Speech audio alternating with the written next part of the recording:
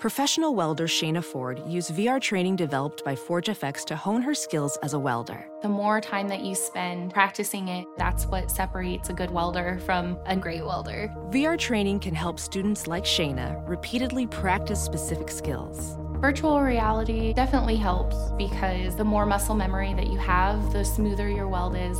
Explore more stories like Shayna's at meta.com/metaverseimpact.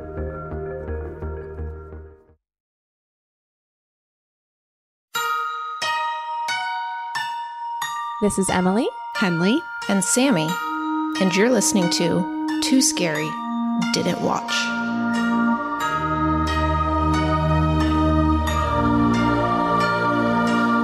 Hi, everyone. Welcome to Too Scary Didn't Watch Sit for a Spell crossover podcast episode. Woo! Extravaganza. It's an extravaganza. I'm Emily from Too Scared Didn't Watch. I'm too scared to watch scary movies, and I'm ready to learn about witchcraft. I'm Henley. I am also too scared to watch scary movies. I'm from Too Scary Didn't Watch as well. And wow, I am so excited to be here with you guys. I have lots of questions, and I know we are going to learn a lot about witchcraft, so I'm pumped. I'm Sammy from Too Scary Didn't Watch. I like watching scary movies, and I have been dipping a toe in witchcraft, a little baby witch here. So I'm also very excited to talk to you guys. I have some questions and some fun little stories to tell you about things that recently happened to me. I'm Jess. I'm from Sit for a Spell podcast. I'm super stoked to be here. I love watching scary movies. We'll talk about it. And I'm James from Sit for a Spell podcast. I also love scary movies, and I am so excited to be here. Wow, we nailed that, I think. We did it. Good luck to everybody listening, telling all our voices apart. It's fine. There are five of us. We sound pretty much exactly the same. Yeah. We wish you the best. We wish you the best. We wish you the best. With that. Best of luck. Okay, so I want to tell you guys that I was doing a releasing ritual the other night where you write things down on a piece of paper and you burn it. And I almost set my house on fire. Oh no. What happened? I set off the fire alarm in my room. It just like the fire got a little bigger than I was anticipating. And literally everything. Do you put it like in a trash can, or like where are you putting the items that you're lighting on fire? I have like a little bowl that I had water in. And, but the paper was just too big. It was just too big of a piece of paper. You released too many things at once. Almost released congratulations. Everything. You're like a witch. Cause I mean, I think we've all done that before. And then you're like, okay, maybe this time I shouldn't do this like in the middle of my house. Yeah. Maybe I shouldn't burn down my home. I don't want to release that much. Like, Yeah. That's more than I would like to take on. Yeah. Wait, can you tell me a little bit more about what this is, Sammy? So are you like writing down things that you want to let go in your life? Like, what's the intention? Yes. So the things that I've kind of gravitated towards in witchcraft, and I'm still, very much learning, but has been kind of moon magic rituals. And so I've been doing stuff on the new moon and the full moon. We just had a solar eclipse, and I don't know. I read somewhere that was a good time for releasing rituals. So just kind of so much of witchcraft has been for me, or at least what I've been leaning into is like almost therapy and like self-help. It's, I think, not a coincidence that I started going to therapy and doing witchcraft at the same time. It's like such a great way to get to know yourself. And there's something called shadow work that I do a lot of, where you're, as you could infer from what it's called, you like are looking at your own shadows and dark parts of yourself, or not dark parts, but hidden, the parts that you generally were like taught to sort of like hide away, or like suppressed emotions, trauma. So that's great. Trauma. Like I would say like I began my shadow work with therapy as well, with psychotherapy, like talk therapy, because therapy, I'm pretty sure like we've all been to therapy. really, like you all know, makes you confront yourself, and you cannot like bullshit your therapist. Like they will call you on everything. Like the way I think that's the difference between talking to your friends and talking to a therapist. Like your friends would be like, no, you're fine. Like he's an asshole. Like you're great, whatever. Your therapist will be like, maybe we should work on this and this. And like, have you noticed these tendencies? So that's a great introduction into shadow work, because shadow work is really looking at those parts, traumatic parts of your life, or things that we've been told we shouldn't bring up, things you keep in the shadows. And it's not necessarily, we don't really like to talk about like light and dark, because we don't think there's like positive or negative, like the negative emotions like anger or depression, things, they're not really negative. We're taught that they're negative. But if you're depressed, or if you're sad, or if you're angry, it doesn't mean you're bad. Those aren't bad emotions. And that's what we've been kind of taught like all of our lives. Yeah. So it's pulling that bad out, or that bad, and seeing why it's there in the first place, so that you can be more open to whatever you want to experience. So that's kind of not like weighing you down in the background in your subconscious. How long have you guys been practicing witchcraft? Personally, probably like as long as I can remember, like even before I had a name for it. I think little girls especially practice like witchcraft. You like mix sticks and mud, and you're like wishing, and he loves me not, like on the little flower petals and stuff. Yeah. But I remember my first like spell. We talk about this on our Get to Know Us episode. Was in like the 5th or 6th grade, and there was this girl who was really mean to me, and I was like, I'm gonna get that bitch. So there was this spell, and she was like the smartest girl in class, and I was like the second smartest girl in class. So I was like, no way. So there was this spell where it was like you had to do it on a full moon at midnight. My dad took me to like an occult store. I don't know what like a 10-year-old was doing, but I was like, he didn't know what I was doing. Very nice, supportive dad. Yeah. So then it was like, the book was like, it has to be a full moon. It has to be at midnight. You take a dollar bill. Like I still remember, you light each corner on fire and like say these words, and then you have to give the dollar bill to the person. And then they have to spend it. And then when they spend it, whatever you kind of, your intention kind of comes through. So in my mind, I was like, I'm going to be the smartest girl in class. Like her name was Misty. Oh my God. Oh, wow. I just remembered that. Like Misty's not going to get any answers right, and blah, blah, blah. So I remember that day in class, I dropped it behind her chair, and I was like, did you drop this like dollar bill? She's like, oh yeah, that's my dollar. And she took it. Oh, clever. And then he must have spent it like at lunchtime or whatever. And then the rest of the day, she got all the answers wrong. She like didn't get anything right. She was always like one of like Hermione, like, I know. But like the whole rest of the day, she didn't get any answers right. And I was like, I'm a witch. I'm the most powerful being in the world.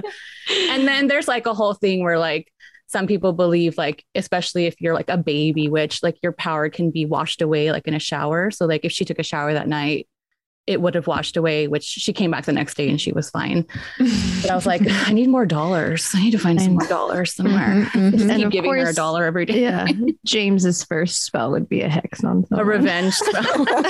Yeah, that's extremely the craft. Like every single part of that, I'm like, okay, yeah. All right. I was so into it. That's and ever since then, I was like, just been doing, I've moved on from just hexing people into working on myself. But yes. That's so funny. I started a similar age, just like little things. And my mom had always noticed, but my first one was, I think it was like a lost key to my diary. And like, I did like this whole spell because I wanted to find the key. I found it. It was cool. And then I did like another one where I did the same one, but for like my neighbor's cat. And then the cat came back, and the cat could have just come back. I don't know. We were like 12. So it could have just happened to come back, but still it was nice. It was validating. Yeah. That's our two personalities right there. She's like, I want to help my neighbor find their cat. And I'm like, this bitch is going down. So, there's something for everyone. We balance each other out. Yeah. I love it. Yeah. It's fun. Yeah. Definitely fun. Have you been doing more, Sammy? What have you been doing like on the full moons and stuff? Have you been? Honestly, so much of it has been like journaling, meditating, grounding stuff. And so I've been doing intention setting on new moons and more kind of just reflecting, maybe releasing on full moons. I've been doing a lot of candle magic. And so I'm I started making candles specifically with like, each color means something different. Each herb means something different, and oils and that kind of thing. I've been enjoying that. There's so much that you can get into. So much. Yeah. So much. If you like to cook, you can be like a kitchen witch. If you like to garden, you can be like a green witch. Just like everything. There's everything. Everything that you like to do. Like Emily, I know you like to make clothes, right? Yeah. So like you can use that like as part of your craft. You can use like anything. Oh my gosh, stitching runes into like hems. I would die. Shit, I'm about to start putting all sorts of things into my protective runes into your clothes. Wow. If you have, I was going to say, Sammy did show me, which I haven't done yet, but I thought you were going to say, I really like taking baths. Yeah. And so Sammy has sent me like some bath magic, which I'm very intrigued by. We have a ritual bath episode. I'm listening. I'm listening. Yeah. I mean, I think like so much about my understanding of witchcraft which is not a ton, but it just feels like, like leaning into your strengths, harnessing what works for you and like improving upon that and accessing that power. Yeah. Which also makes sense to me why people historically have been so scared of witches, because it's just women owning themselves. And that's a very scary thing for a lot of people. Not that witches have to be women, but just historically that was, the idea. We rant a lot about organized religion. And I think the difference between like religion and spirituality is like religion puts the power in like some all-knowing like father in the sky, like sky daddy, but spirituality, like you like you're the power in spirituality. You get the power from yourself, and of course you get it from your sisters or your the earth and different things that you use, but it comes from within you. And if you want to like worship or ask or honor someone, there's like deity work and goddess work. So if you are comfortable wanting some umbrella of power, like you can do that too. And that's usually a really good transition between like organized religion when you're like transitioning out to like replace one dude with like someone else. Well, it also still feels like it's your choice then, even still, like you seek out the deity or you find what resonates. It's still like, I do feel like, I mean, not that you can't choose religion, plenty of people do, but for most of us, I do feel like participating in organized religion is just something you were brought into and are told this is what's true. And I think there's a lot of power. I mean, people can certainly make active choices in following organized religion, et cetera. But the thing about witchcraft to me is something you just come up in. As opposed to making the choice of like, oh, I believe this and here's why, or this feels right to me. And it's always good to have that, no matter like what realm we're talking about. And I think it's not a coincidence that historically, like in times of like great turmoil, spirituality tends to become more popular, which I think why it's become much more popular recently, because people feel helpless. There's a pandemic and we had our shithead of a president, the former president. And there's just, as a person, you feel so small. There's only so much you can do. So spirituality tends to grow in times when there's a lot of uncertainty, which it's definitely happening right now. Yeah. And paganism, Wicca, it's a pendulum. And you can see it kind of like swing back and forth. And the pendulum is long, like the swing. But it does have a clear historical swing. And we are definitely in the upswing. Which is interesting. Sammy, you mentioned that you are a baby witch. What does it take to graduate to being? I don't know. I think it's just when you're ready, when you want to say it, when you feel it, when you feel it. Yeah, when you feel it. when you feel in the power fully. Yeah. Okay. Well, keep us updated. I want to know when you start feeling. And the great thing about being a witch is like, all it takes is for you to be like, I'm a witch. Like, ta-da, it happens. Like abracadabra. Right. And so much of it was stuff that I was already doing. Like Emily and I, we've done tarot for a while, and I'm been into astrology forever. All that's like part of witchcraft. And so there were a lot of things I was like, oh, I was like doing witchcraft then. I didn't know it. Yeah. We like to say that everyone is witches, and they just don't know. Everyone is witches. Everyone's witches. Yeah. You just didn't know it. Yeah, I mean, we blow out our birthday candles and make a wish. Like that's witchcraft. A witchcraft. Right. Like, right. Okay. Yeah. Everything. Wow. Have you been in a Catholic church?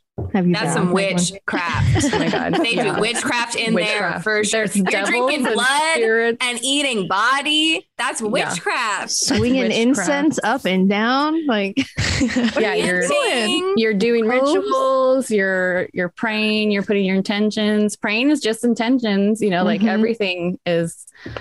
It's everyone is witches. Everyone's what we always say. I love it. We're gonna put it on a shirt one day.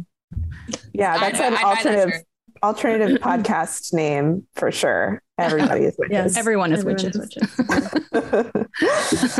Well, and you said you both love scary movies. Yes.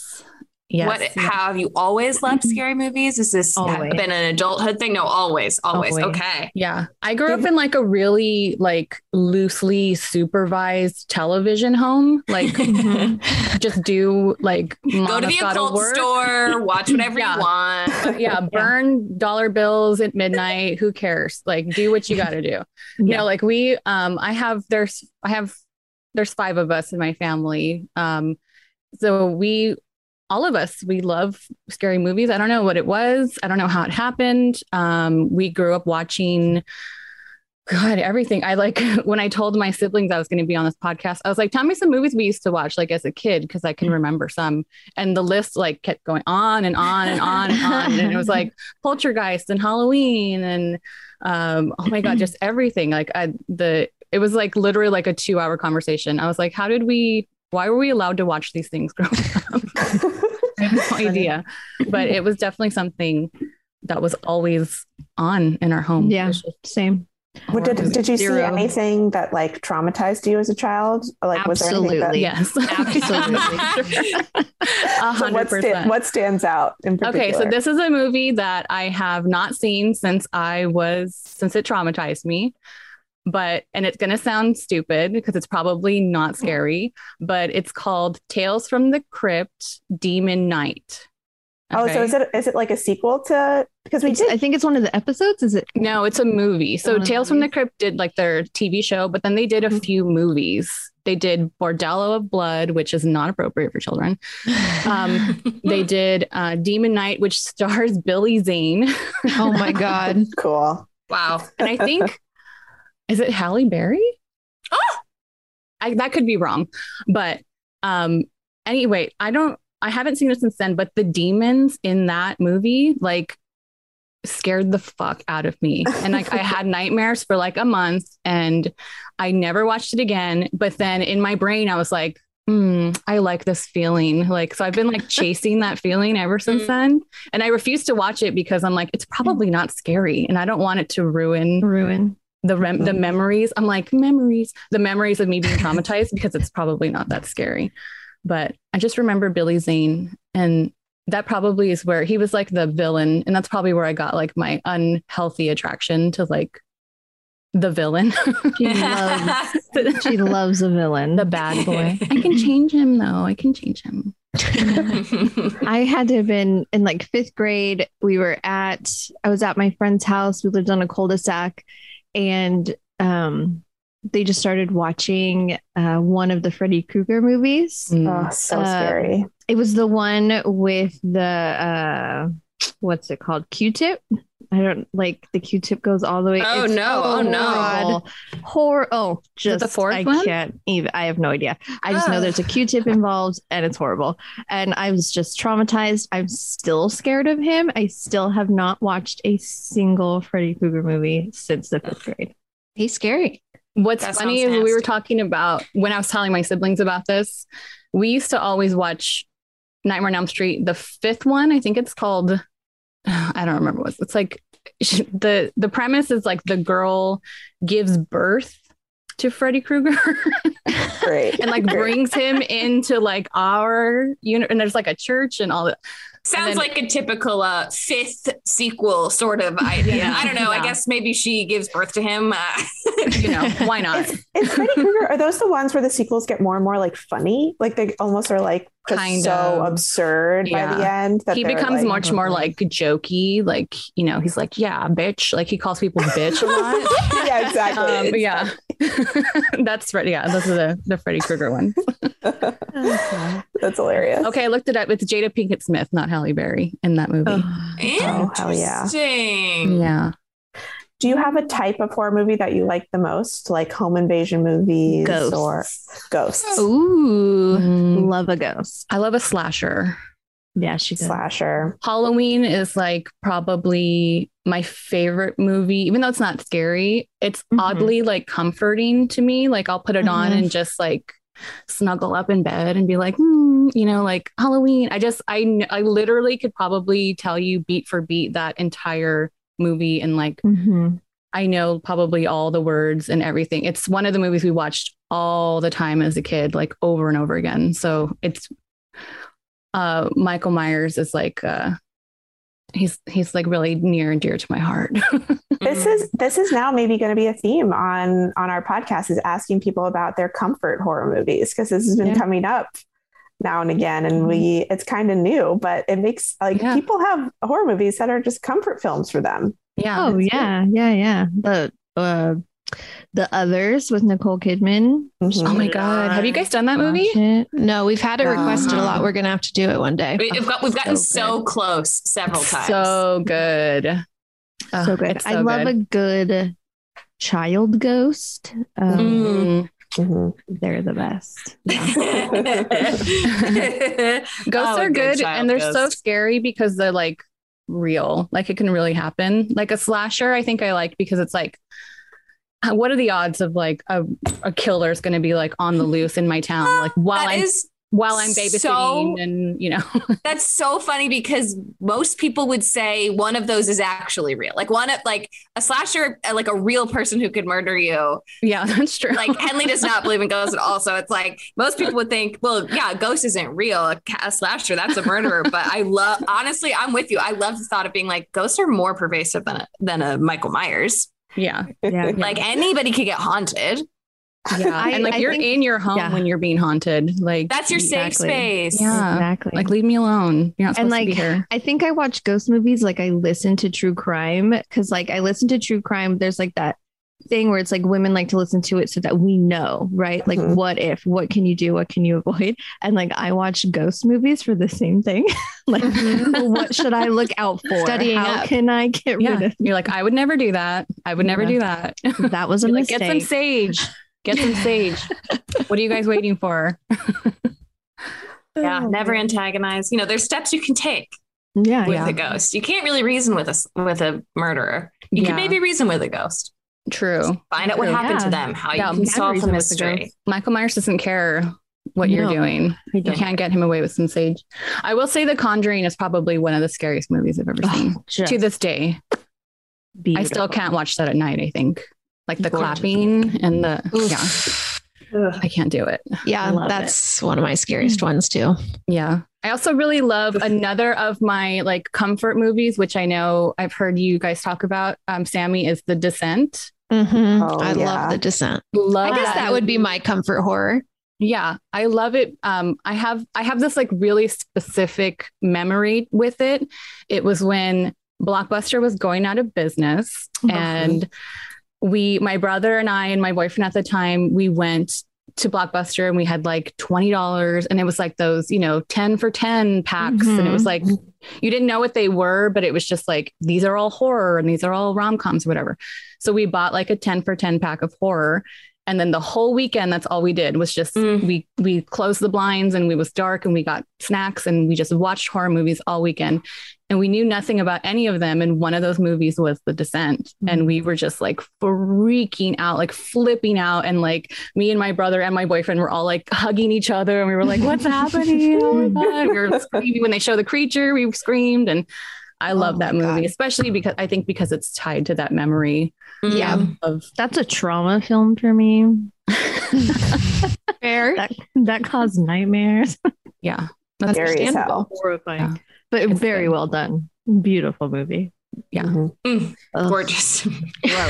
Beautiful. The reds and the whites. You know, festive, honestly.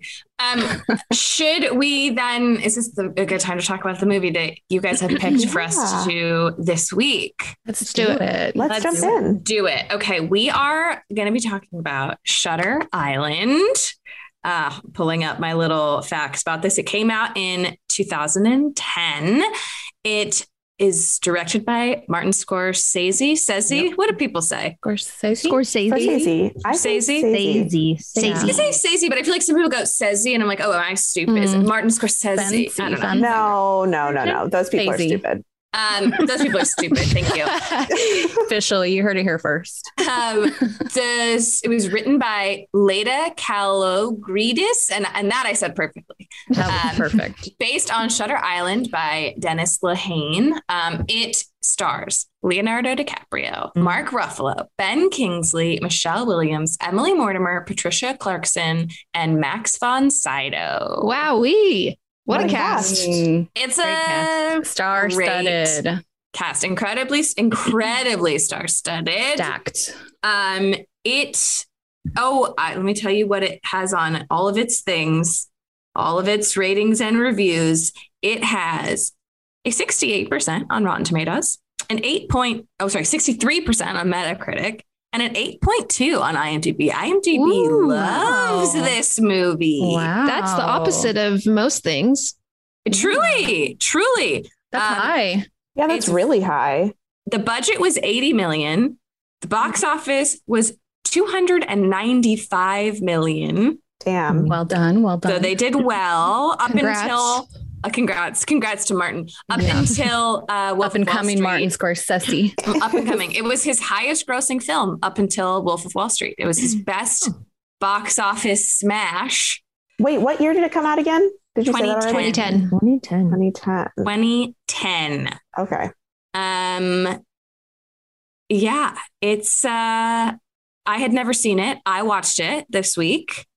It's very long. Very long. I mean, you know this. Martin Scorsese's movies are always incredibly long. But truly, I think I was in a weird headspace when I watched this. So I'm just going to preface all my thoughts with that. But I paused it because I had to pee. And I was like, this movie's probably almost done. And I hit pause and I was not even halfway through. It was like, what the fuck? Like, I was like, how is this? How? It's like 2.5 hours long. It's very long. It's very long. And so much happened. I just was like, because we were like reaching, I guess, the midpoint. And so I was like, this feels like we're getting somewhere. Okay, cool. I paused. I was like, oh my God. Yeah.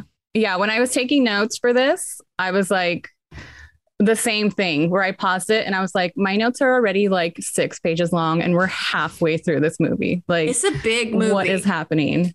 It's a big movie. And it's so packed with detail and like everything's important because of what happens later. And it's just, I'm sorry, you guys. This is going to be such a long episode. Look, we're in it. I'm going to give a little bit of trivia, but not much, because as we said, this movie is 8 hours long. Mark Ruffalo won the role of Chuck after sending Martin Scorsese a fan letter saying how much he wanted to work with him. Wow. Cute. Pretty cute. And this is the only movie of the partnership between Martin Scorsese and Leonardo DiCaprio that failed to receive any Oscar nominations. Oh. For Gangs of New York, Aviator, Departed, and Wolf of Wall Street all got Oscar nominations, including Best Picture. The Oscars hate horror. They definitely do. They definitely do. We've talked about this. True. So just gasp because your cat is. Okay. Yeah. It's so funny that you noticed that. She's in the window. Oh, she's up on the couch. Yeah, she'll come close. Usually you can see mine, but you can't with my filter. But my cat, you'll hear her because she's crazed. I get really cat excited because I can't have a cat because my dog's an asshole. Well, Mabel is in frame a lot and will be in Emily's lap for probably part of this. And Sammy's she's beautiful. I love it. Yeah, there's a cat. Sammy, there's a cat. Another cat. So I'm curious to know why you guys selected this movie, what your relationship is to it. Obviously, we got to freaking get into it, but I am just curious about it. What your relationship is to. Mine specifically is not much. I like the movie. I remember being surprised by it, so I figured that would be fun. Mm-hmm. And when I first, okay, I'm gonna like all cards on the table. When I first like listened to your podcast, and I was like, I really want to be on this podcast. And I was like, oh, we could do this movie. Oh, we could do this. And then I'd be like, oh no, they already did it. They already did it. Like going through everything. So then I was trying to just think of something that would be fun. Not that this movie is like particularly fun, but I just thought it would be like, it's surprising, I think. So I think that would be fun. Yeah. Yeah. That's great. Surprising. That's perfect. Yeah. We won't say why just yet, but when it happens, you'll know. Yeah. You'll know. You'll know. You'll know. Well, I mean, I think, we should watch the freaking trailer. That's what we should do. Let's do this. I've never seen the trailer, so. Me neither. Do it. Give you a briefing about the institution? All I know is it's a mental hospital. For the criminally insane. Gentlemen, welcome to Shutter Island. You are hereby required to surrender your firearms. We are duly appointed federal marshals. But during your stay, you will obey protocol. Is that understood? We take only the most dangerous and damaged patients, ones no other hospital can manage. These are all violent offenders, right? They've hurt people, murdered them in some cases. In almost all cases, yes. We try to provide them with a measure of calm. Personally, Doctor, I'd have to say screw their sense of calm. So this prisoner escapes in the last 24 hours. We don't know how she got out of her room. It's as if she evaporated straight through the walls. We haven't heard the truth once yet, but no one will talk. It's like they're scared of something. It's all down, all the lines, even radio. Whatever the hell's going on here, it's bad. We need to ask you some questions, okay?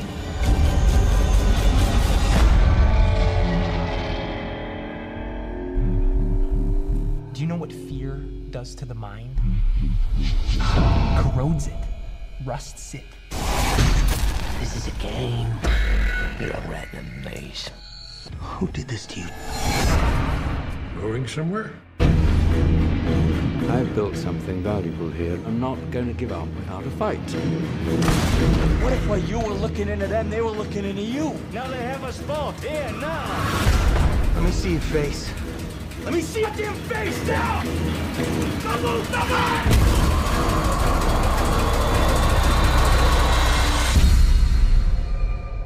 Wouldn't you agree?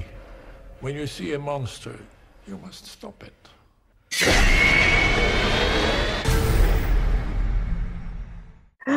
Scary. That's a good trailer. Yeah, it's a good trailer. It definitely gives you the vibe of what the movie feels like for sure. Yeah. But it doesn't give away too much. It really doesn't. Again, when you got 3 hours, how could they give away enough in a trailer? In 2 minutes. But it's a good trailer. It is. So many nasty cuts. The lady with the slit throat and those staples in the face. I did not like face that. Is gross. Ooh. Yeah. My favorite thing is Leonardo DiCaprio and Mark Ruffalo's adorable trench coats with those huge great. arm pads. Yeah. Really fat ties, like the fattest, shortest ties you ever saw. Yeah. And the accents, a lot of good accents in this movie. Scorsese loves an accent. Yeah. I can't be like, I can't even do it. He's like, I'm a U.S. Marshal. Like We're deputy marshals. Yeah. I need to see the warden. Federal marshals. That's good. Thank you so much. Okay. Let's do it. Let's get into it. It's the bleakest time of the year, so you know what that means. We deserve to get cozy on the couch, rewatch our favorite TikTok videos, and drink a goddamn glass of wine. If you ever struggle to pick out the right bottle, you will love our next sponsor, Naked Wines. Did you know that when you buy wine today, most of the money goes to things like fancy packaging, big budget marketing campaigns, and tax? That is crazy. Naked Wines is a subscription service that seamlessly connects you to the finest independent winemakers on the planet. So you get a box of the market's best quality wines, however often you'd like, for a fraction of the price. And hold on to your butts, you guys, because the deal they have for you is insane. Just wait. So how do they do it?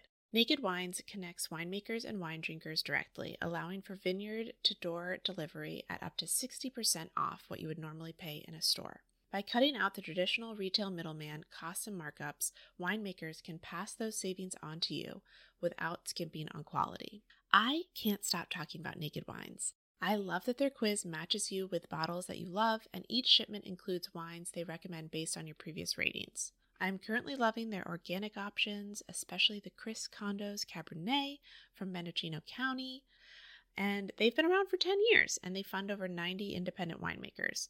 So with no commitments or membership fees, you can enjoy Naked Wines hassle-free. And the best part, every bottle is a passion project from an independent winemaker, so you're literally making an independent winemaker's dream come true.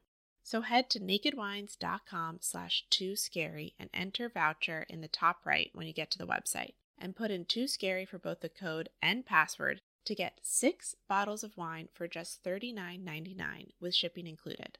That's $100 off and less than $7 per bottle. So that's nakedwines.com/tooscary and use the code and password TOOSCARY and grab 6 bottles for just $39.99. One last time, that's nakedwines.com/tooscary, code and password TOOSCARY for $100 off your first 6 bottles. Welding instructor Alex DeClaire knows VR training platforms like Forge FX help students master their skills. There's a big learning curve with welding. Virtual reality simulates that exact muscle memory that they need. Learn more at meta.com/metaverseimpact. Go. Okay, so the movie starts. We see Teddy, who is Leonardo DiCaprio. He's throwing up in the bathroom of a boat. He's seasick. So he's just vomiting. And then he gets himself together. He gives himself a pep talk in the mirror. He's like, get your shit together. He goes out to the deck, and then we see Mark Ruffalo, who is Chuck. They introduce themselves to each other. And then we kind of learn that they're U.S. Marshals. This is their first time working together. They get to know each other a little. And then there's a lot of in the movie, there's a lot of flashbacks of from Leonardo DiCaprio's life.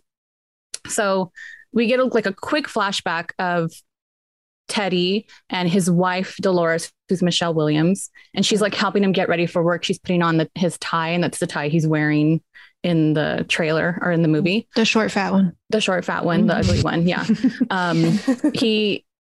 Teddy tells Chuck, I don't know how it comes up, but he's talking about his wife. He's like, yeah, my wife died in a fire, but he's like, but it was the smoke that got her, not the fire. He's like, that's important. The smoke killed her, not the fire. He's really honing in on that. Mm. And then the captain of the boat comes out, tells them they're almost to the shore. He's like, but you got to leave quickly because we got to leave because there's a big storm coming. So get off because we're out of here. Mm. They get to the island. They meet Deputy Warren McPherson, who's John Carroll Lynch, who is excellent in this movie. And he's excellent in everything. Yeah. What else is he in? I recognized him. He's that guy. The Invitation. Yes. Yeah. He's the guy at the end of Okay. Yes. Yeah. That's what I'm thinking of. Mm-hmm. He is that guy. He's a that guy for sure. Teddy remarks to the warden, the deputy warden. He's like, everyone seems on edge. What's going on? There's a bunch of guards. They have their guns out. Everyone's kind of staring at the marshals, what's going on. And McPherson tells them that, yes, they're on edge because we learned the reason that the marshals are on the island is because one of the patients escaped last night. And that's why they're there to help them. So they drive up to the facility in one of those old Jeeps, and then they see this big brick wall, and there's this barbed wire. And then Teddy says, oh, it's electrified. And Chuck is like, how do you know that? And he's like, oh, I've seen it before. I've seen this type of setup before with the electrified fence. And also the music in this movie is like crazy dramatic. Like, like it's like bomb, bomb, like crazy. Inception. Yeah, truly. Like, yeah, truly. It really is. So then they get up to, it's called Ashcliff. Like sometimes they call it Shutter Island. Sometimes they call it Ashcliff. I think the name of the hospital is Ashcliff, but the island itself is Shutter Island. Is that? I think that's true. Okay. I want to know if this is like a real place where they shot, because in the trailer it looked kind of unbelievable. Yeah. It looked like a because history person here. It looked like a fortress, like a wartime. Like that star shape is like a fortified shape for like battles. Well, funny you should say that, Jess, because we learn that it is an old Civil War fort. See, I knew it. There we go. There we go. She's our history person.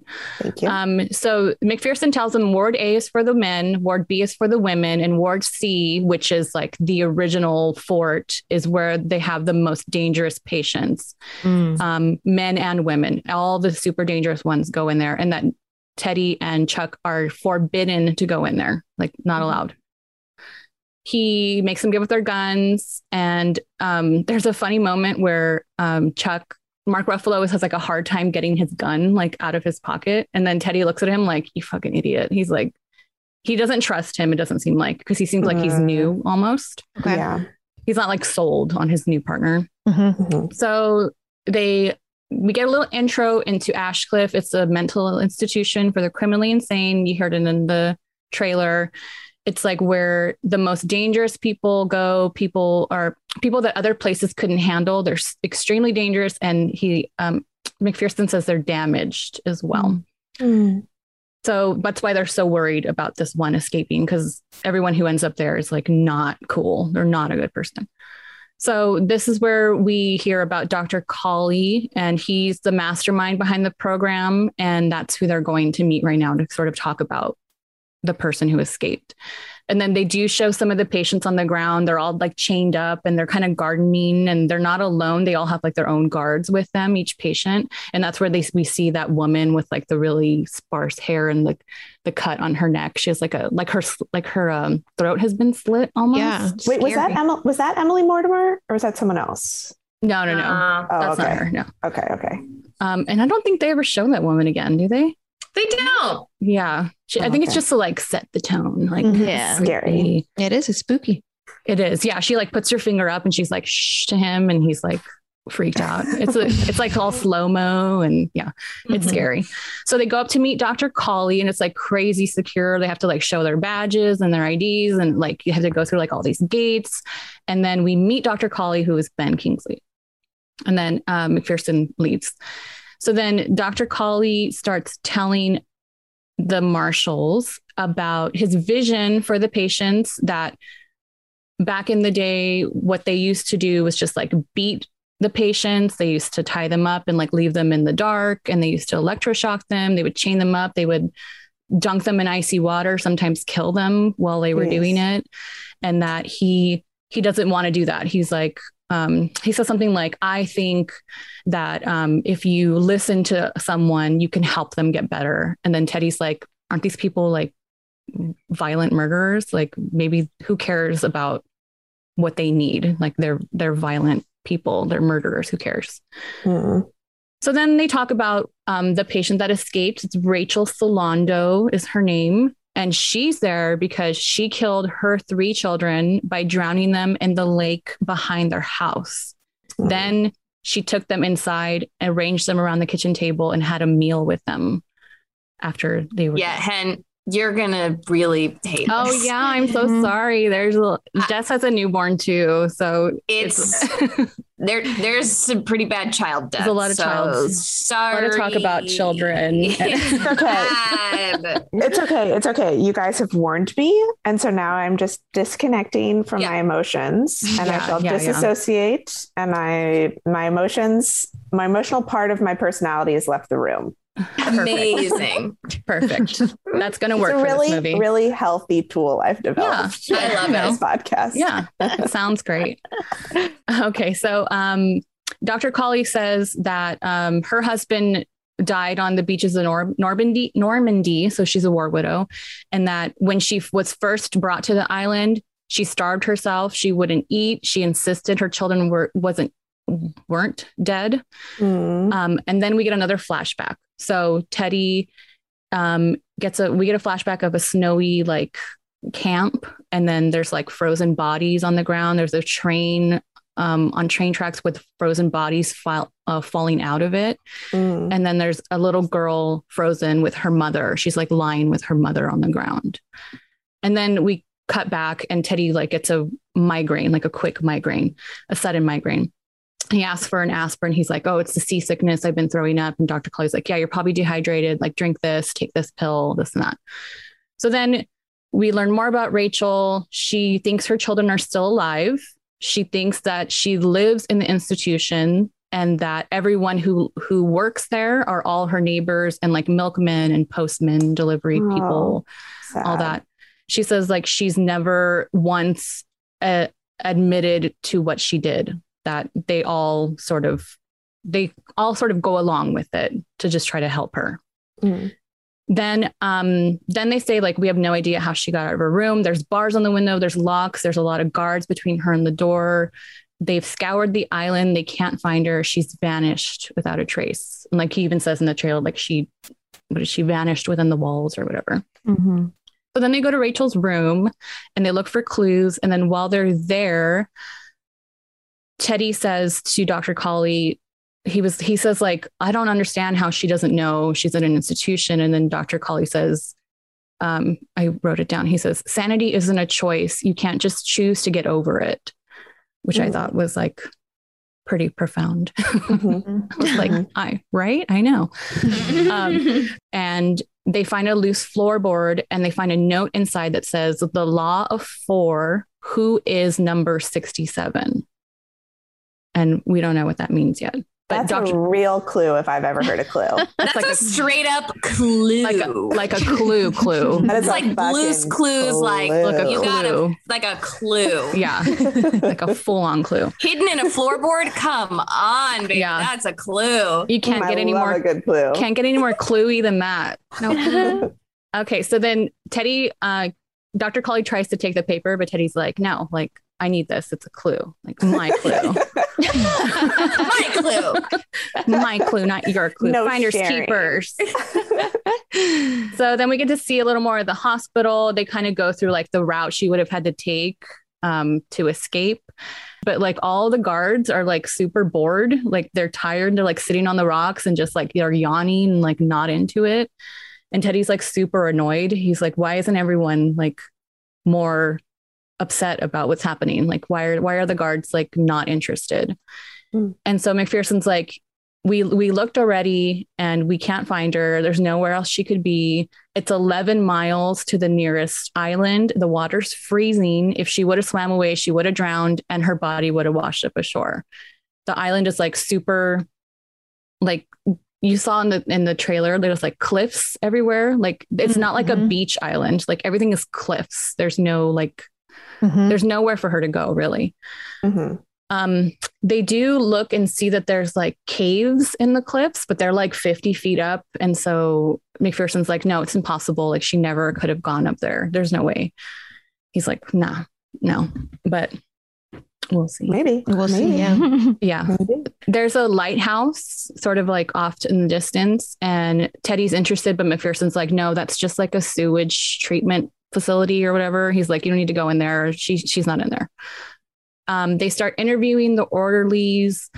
Basically all of them are like, no, I was here all night, whatever. And then there's one orderly who's like, I may have left my post for like a minute. He's like, I went to the bathroom. He's like, but I went really quick. Like, there's no way. Like I was gone for like 30 seconds, but it's like, that's enough time. So Teddy's like super annoyed. He's like annoyed with everybody. He's like, nobody's taking this seriously. Like what's happening? And Dr. Colley's pretty pissed about it too. They sort of go over like Rachel's day. She was in therapy. She hated the food. And she says, they say that Dr. Sheehan was the therapist over, I guess, like in charge of the session that day. And they're like, Teddy's like, okay, well, where's Dr. Sheehan? They're like, oh, he went on vacation. Like he left this morning. Like he had a vacation plan. So he just left. And Teddy and Chuck are like, we need to talk to him. Like, why did you let him leave? And then Dr. Colley's like, well, he's a doctor. He has to go on vacation. Like he had this planned already. And they're like, it's pretty suspicious. Everybody's very suspicious. They try to call him, but because of the storm, they can't like get a line out. So then Dr. Colley's like, I have to go do rounds, come to my house later, and like, we'll talk more.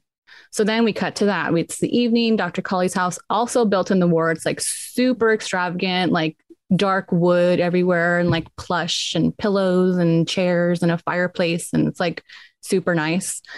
And they come in and then there's music playing on like a record player, and that triggers another flashback for Teddy. So this time we see people standing in the snow behind the barbed wire. They're wearing striped pajamas. Yep. So we're led to believe this is the Holocaust. So this is like a concentration camp. We cut back to the house and it's Teddy's talking about the music. And he says, oh, I know this music. It's Mahler, which is a German composer. And then we hear a voice from a chair near the fireplace, and it's Max von Sydow, Dr. Naring. Oh, I wrote Max von Sydow in my notes the whole time. Yeah, it's Max von Sydow. Whatever. Yeah. So we see him and he's like ominous, and he's like, you know how his presence is. He offers them a drink, and then they make jokes about like marshals and psychiatrists like being professions of drunks, you know, like they're just like are giving each other shit. And then there's another flashback. It's an office, and there's a picture of Hitler on the wall, and there's like papers flying everywhere. There's no people being shown, but there's like just papers going everywhere. And then it goes back to the fireplace, and then Naring, Max von Sydow, he tells the men, he was like, you guys are men of violence. He says like, you're not violent men, but you are men of violence. And he guesses like, you've served in the war, you've seen violence. And this is all intercut with like more paper in the office being thrown around. And then some of the paper lands in pools of blood. And then it's like back and forth. And then we see a Nazi on the ground in the middle of the blood. And there's American soldiers around him, like going through all the paperwork and stuff. And then we see Teddy come into frame and over the Nazi, and he has a gun slung on his back. And then he looks down at the Nazi. He looks out the window, and we see all the frozen bodies like on the ground.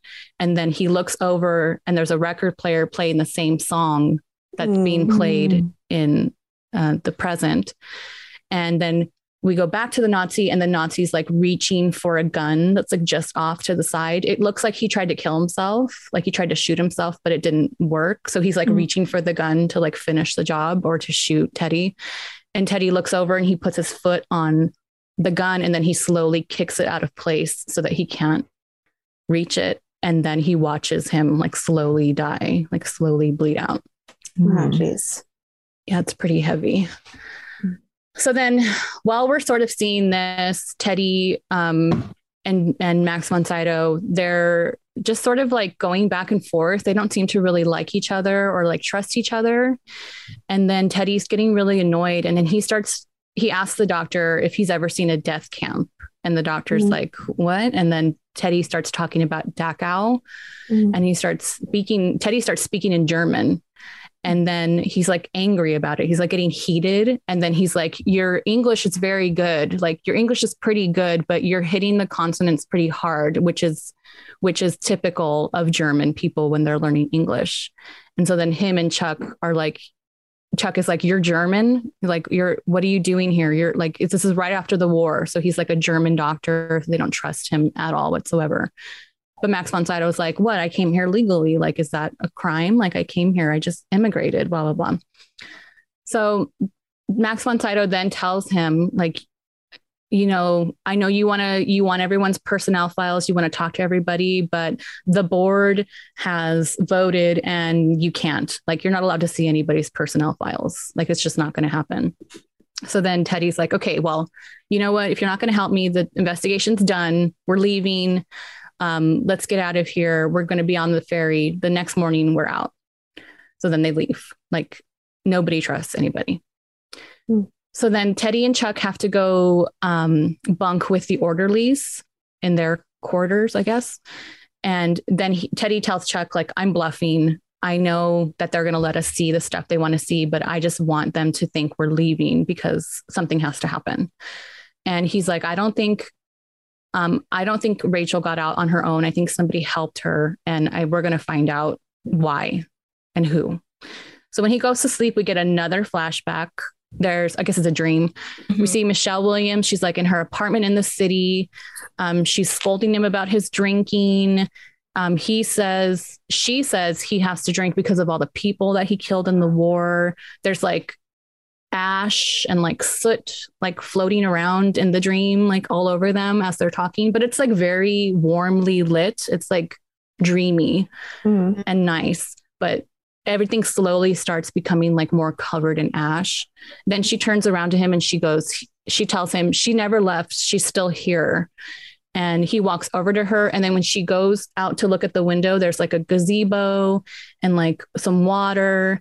And she's like, remember when we went to the cabin, like how wonderful that was and this and that. And she's like very smiley and dreamy. She turns around and she's like super serious. And, when she turns around, her whole back is like charcoal, like she's burned like from the inside. And then she turns back to him and she's like, you can't leave. And he's like, I won't leave, I promise. And then he goes and he hugs her, like goes up behind her. And she says, I'm not here, but she is. And so is Ladis. So we don't know who Ladis is yet, but that's a person. And then he hugs her from behind. And then as he's holding her, we kind of saw that in the trailer, she turns into ash and then like disappears. And she turns into ash and like he looks down and there's like water all over his hands, like dripping. And then he wakes up and like there's water dripping from the ceiling, like all over him because of the storm. Mm-hmm. So the storm is here. It's too bad for the ferry. So they have to stay, whether they were bluffing or not. They have to stay. Okay. They meet with Dr. Cawley again. And then he tells them more about his methods. He talks again about wanting to treat them with like dignity. He's like, most places just want their patients docile. They dope them up or they give them lobotomies. They don't think they should be listened to. Like, I really want to help my patients. I just don't want to drug them up and put them in a corner and like, you know, then the problem solved. He tells them that Rachel was on some of these drugs, but they only worked for a little bit of time. And the only way that she's going to get better is to confront what she did and accept it and move on. But Teddy's like, who cares? These people are crazy. Like, what are you wasting your time for? They interview some patients and some of them are interesting. They tell some like pretty disturbing stories about like why they're there. Teddy's pretty confrontational with them. He's not interested in hearing what they have to say. Then he starts asking them about someone called Andrew Ladis. He starts asking them like, where's Andrew Ladis? And the patients are like confused to like, they don't know what to say to him. So some of the interviews, the patients kind of all seem to be saying like the exact same thing. Like they're all just repeating the same like talking points to him. And he is getting upset. And Chuck doesn't seem to notice that, which makes Teddy more upset. And he's just like, I don't know. He's just very frustrated with everything. So one of the patients asks Chuck for a cup of water. So he gets up and like gives her water. And then when he does that, she grabs his Teddy's paper and scribbles something on the paper and then gives it back to him really quick. And then I know this has nothing to do with anything, but I noticed that Chuck gave her a cup of water and then she doesn't drink from anything. She like goes like this, like literally with her empty hand, Like I took a picture of it. That too. Did you notice that? Yes. Yes. She like pantomimes, but then there is a cup of water on. There is an empty cup of water, but like I took a picture of it in the movie. She goes like this, like with her hand, like empty, improv style. It was like that. Cup. And then she puts it down and there's a cup. It was so I was like, what is happening? Like, what does this mean? I almost feel like they accidentally used like test scene. Or like her hand was coverage supposed to shot be in, instead of like it is because I spent a while being like, was that intentional? Is it? But I think it was a straight up mistake. I think it was so weird. You would think like Martin Scorsese wouldn't like make a mistake like that, but it was really weird. I'm going to send you guys that picture because it's weird. Really weird. I watched it like 3 times. Yeah, when it happened, I was like, did I imagine that? Because there is a cup there now. Wow. Yeah. Great. It was weird. Okay. Good. Not just, okay. Okay. So then Teddy asks her about latest 2 and whatever. She doesn't know. So then later on, Chuck is like, who is this latest person? Like, you keep talking about this person. What is it? And then he's like, well, latest is the maintenance man who set fire to the building that killed my wife. It's like, and I specifically asked for this assignment because I know he's in this facility and I want to talk to him. He's like, he's been keeping track of him. And I know he got admitted here because he got off when he killed the wife, but then he killed more people. And so they put him in this facility. And he said, he was admitted here, but now I can't find record of him. Like he was here and now he's disappeared. So I need to find out what happened to him. So we also get a look at the note that the patient gave to Teddy and it says run. It just is like, all caps. Not a great sign. You don't want to get that note. Less a clue and more a direct direct request. Yeah. The first clue was fun. This one, not so much. Yeah. Okay. So they go out. I don't know why they do this, but they go out into the storm and they're like looking at a graveyard. I guess they're looking for like maybe a gravestone that has Latest's name on it. I didn't understand why they did that. They were looking, they're like, the only best place to hide a dead body if he's dead is like where no one would think to look, which is the graveyard. So they go to the graveyard, but then the storm gets really bad. Yeah. So they have to go inside. Yeah. They go into like a mausoleum or something. Yeah. Like they get stuck out there and Teddy, they're stuck there. So they're just talking and Teddy's like, I swear I'm not here to kill Latest. He's like, starts telling him about his time in the war. And then there's another flashback. He's like, the SS guards really surrendered when we got there. We took their weapons from them, but then we lined them up and shot them anyway. He's like, they show like all of that. They are just lined up against the fence. And then the SS guards are not armed, but they are all killed anyway. So, and then he tells him about that commander that we saw, who was reaching for the gun. And he's like, I watched him die for like over an hour. He's like, he could have helped him and killed him, but he didn't. And he's like, I've had enough of murder. He said, they see more bodies of the women and children in the snow. But then he tells Chuck, he's like, I've murdered men and I've had enough murder. Like, I just want to see if Latest is here. And he says the reason he knows Latest is here is because he spoke to an ex-patient of Shutter Island. His name is George Noyce. And he was brought to Shutter Island, but then he was allowed to leave. And then when he was released, he killed again. And then when he was arrested, George Noyce begged the judge to put him in prison and not send him back to Ashcliff. He's like, I do not send me back there. Put me in prison. I do not want to go back there no matter what. So Teddy thinks that Latest is here and he's vanished because he thinks they're doing experiments on their patients on Shutter Island. And the fact that Max von Sydow is German kind of solidifies that for him. It's like bringing more of that. So he says crazy people are the perfect subjects. No one will listen to them. And he says like his time in the war and in Dachau showed him what people are really capable of, and that if it's happening here, he's going to stop it. Right. So Chuck starts getting really paranoid and like starts getting really like aggravated. And he's like, what? He's like, what are you talking about? Like, this is all government. This sounds like government. Like, what if he's telling Teddy, like, what if they faked all of this? What if Rachel Solando like never escaped? What if they faked it to get you here? And they're it's like escalating. And the doors of the mausoleum like blow open and the crazy wind, like jump scare. And then it's the deputy warden. Like he's there to save them. He's like, we're here. Like the storm is crazy. Like, let's get you guys back to the ward. So they're all soaked. So they have to give them the orderly's clothes, which are those white clothes that you see them in. And they go to see Dr. Cawley again. Okay. So Dr. Cawley is in a meeting with like a bunch of board members, but they barge in and he hears them arguing with what to do with all the patients in Ward C, because the storm is crazy and the power is going in and out. And the board members are like, we need to chain them down. Like we need to chain them in to where they are, because if the power goes out, they're going to escape.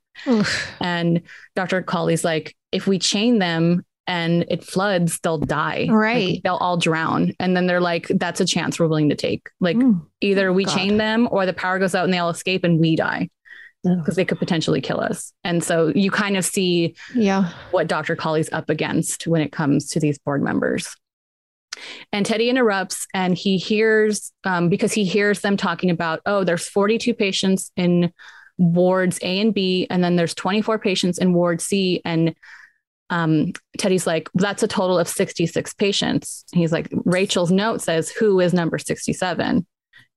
He's like, there's suggesting there's another patient around here.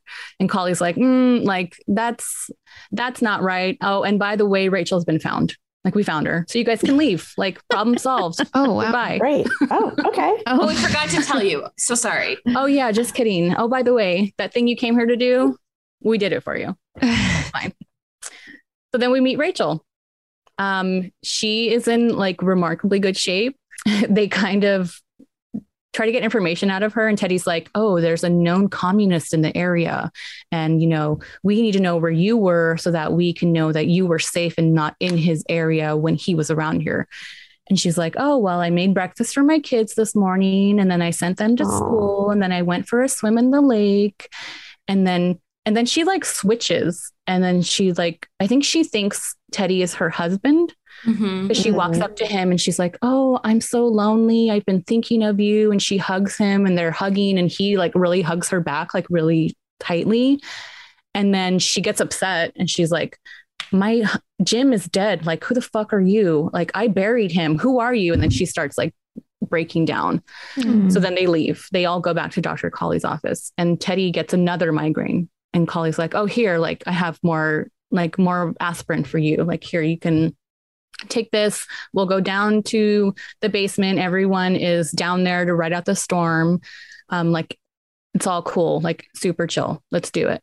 So then we all go down there and then we see the warden for the first time, the actual warden. And he does not look super chill. He's like, he's like an ex-military looking dude. Like super crew cut, like flat top head. Yeah. And like guy. Stone cold face. Like he looks like, I don't know, not cool, not super nice.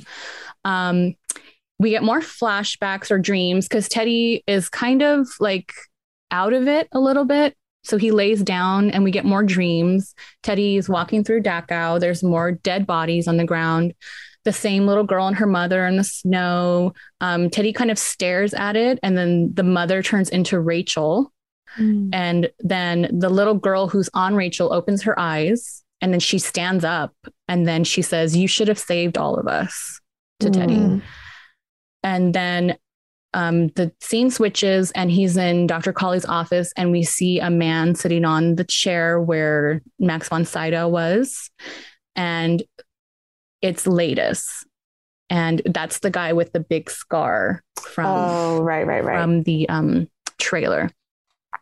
So Teddy kind of confronts him, and Ladis gets up, and Ladis is like, I know how much you need this. And he takes a flask and he gives it to him. And then Ladis turns into Chuck holding the flask. And then we hear a scream off to the side, and we turn, and it's Rachel, and she's covered in blood. And she's like smiling. She's like almost giddy. And she's like, can you give me a hand with this? And then we look down, and like all of her kids are on the floor dead.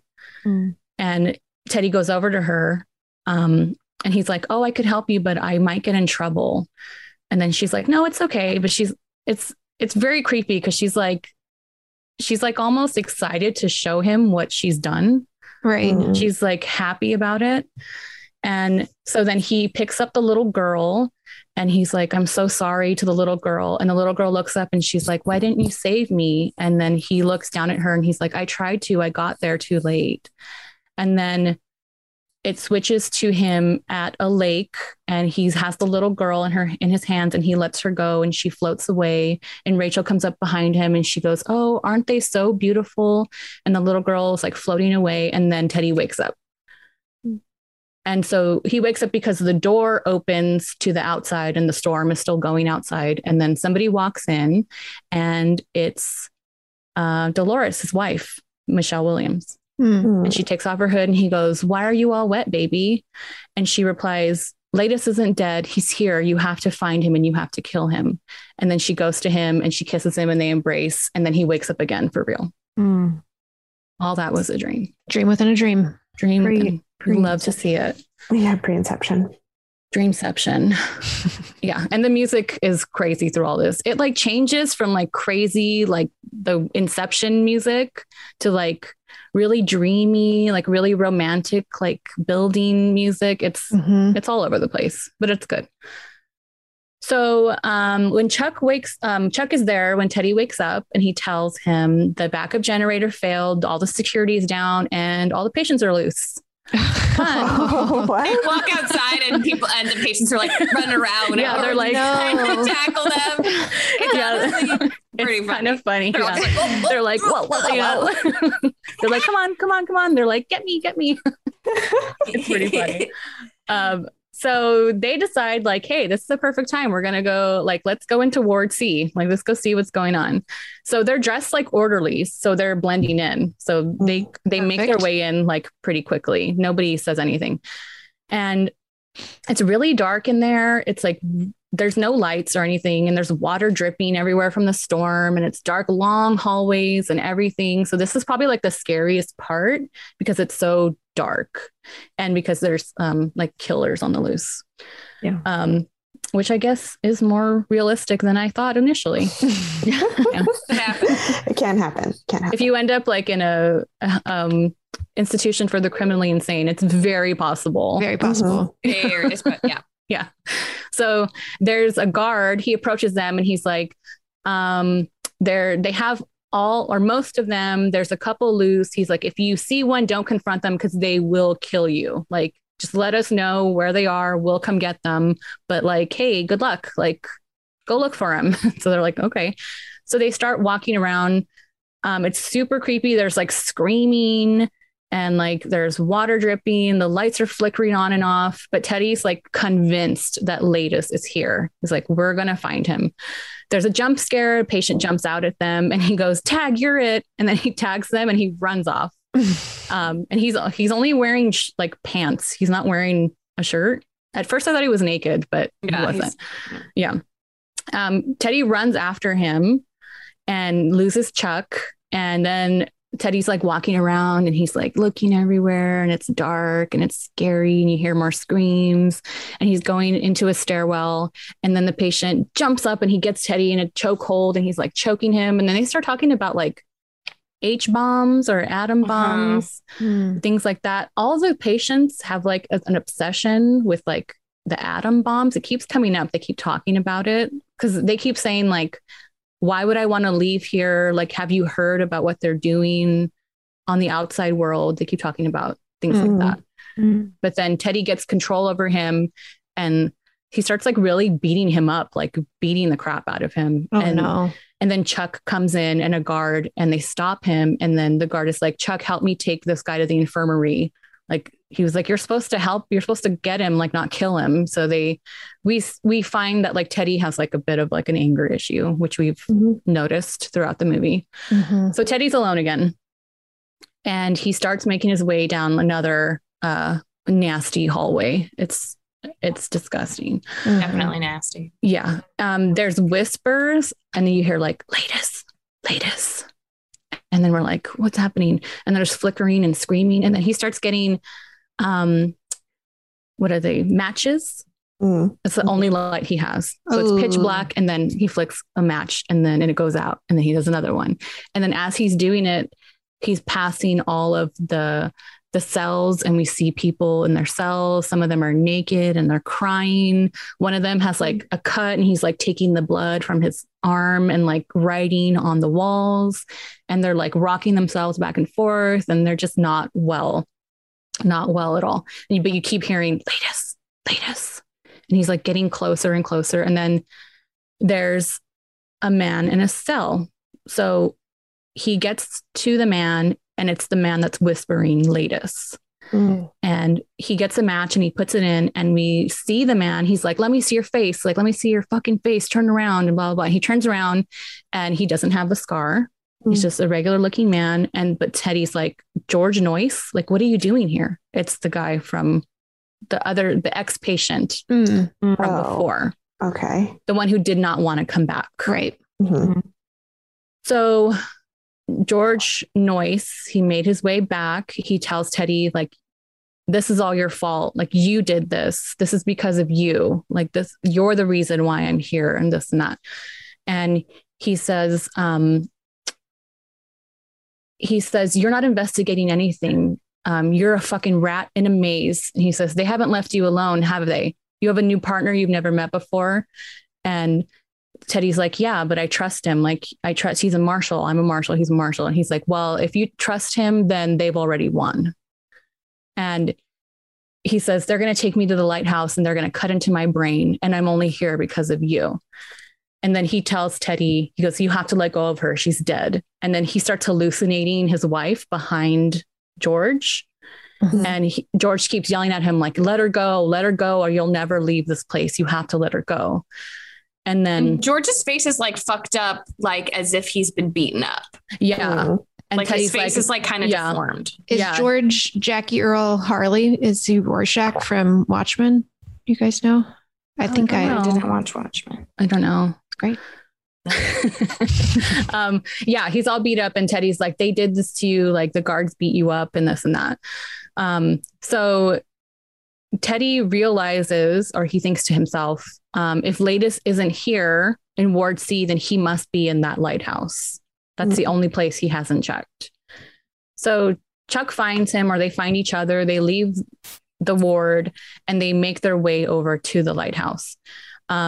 Chuck tells Teddy, I found Latest's intake form. Yeah, because Teddy's like, where were you? Because now he's suspicious of him. He's like, where were you when we were in there? He's like, oh, I went to find the Latest's patient intake form. Yeah. He's getting very suspicious of him. He's like, here's the intake form. And Teddy's like, no, I'll look at it later. Like, no, I want to make our way to the lighthouse. And Chuck's like, you don't need to go in there. Like, what are you doing? It's too dangerous. The tide is too high. Like, don't go in there. Whatever you do, don't go into the lighthouse. And Teddy's like, forget it. You stay here. Don't come with me. I'm going. And he makes his way to the lighthouse on his own. And if you can believe it, this is the moment where I was like, okay, I have to pee. And I hit pause and realize we're at the midpoint. But it picks up a lot from here. It picks up a lot from here. It goes a lot quicker. But just so you can understand like where my head was at in this moment, I was like, what? There's a lot less like detail that needs to be given from here on out. So it's going to go a lot faster. We've hit the top of the roller coaster and now we're like, go. But just so you know, in terms of actual time spent, halfway. Yeah. I think I did that when he got into Ward C and I was like, okay, what's like, okay, we're probably about done. Nope. Nope. Sure aren't. No, sure aren't. Okay. So Teddy gets to the lighthouse, but the tide is too high. And there's no rocks or anything that he can go on. So he's like, okay, I'm going to go back to Chuck. we'll come back later. I'll come back later or whatever.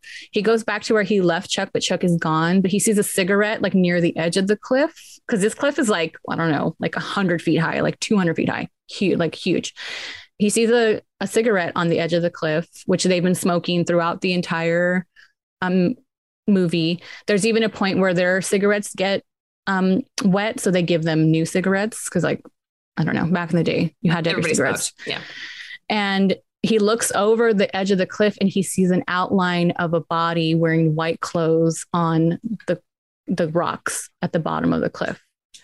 So he's like, oh shit. So he starts climbing down this huge rock face and he gets to the bottom and he sees, when he gets there, it's not a body. It's just like discoloration in the rocks that looks like a body wearing white clothes. So we don't know where Chuck is. We don't know what happened to him yet. He looks up to try to like decide how he's going to get back up. And then about halfway up, he sees one of those caves and he sees what looks like a fire inside the cave. He's like, okay, here we go. He climbs up.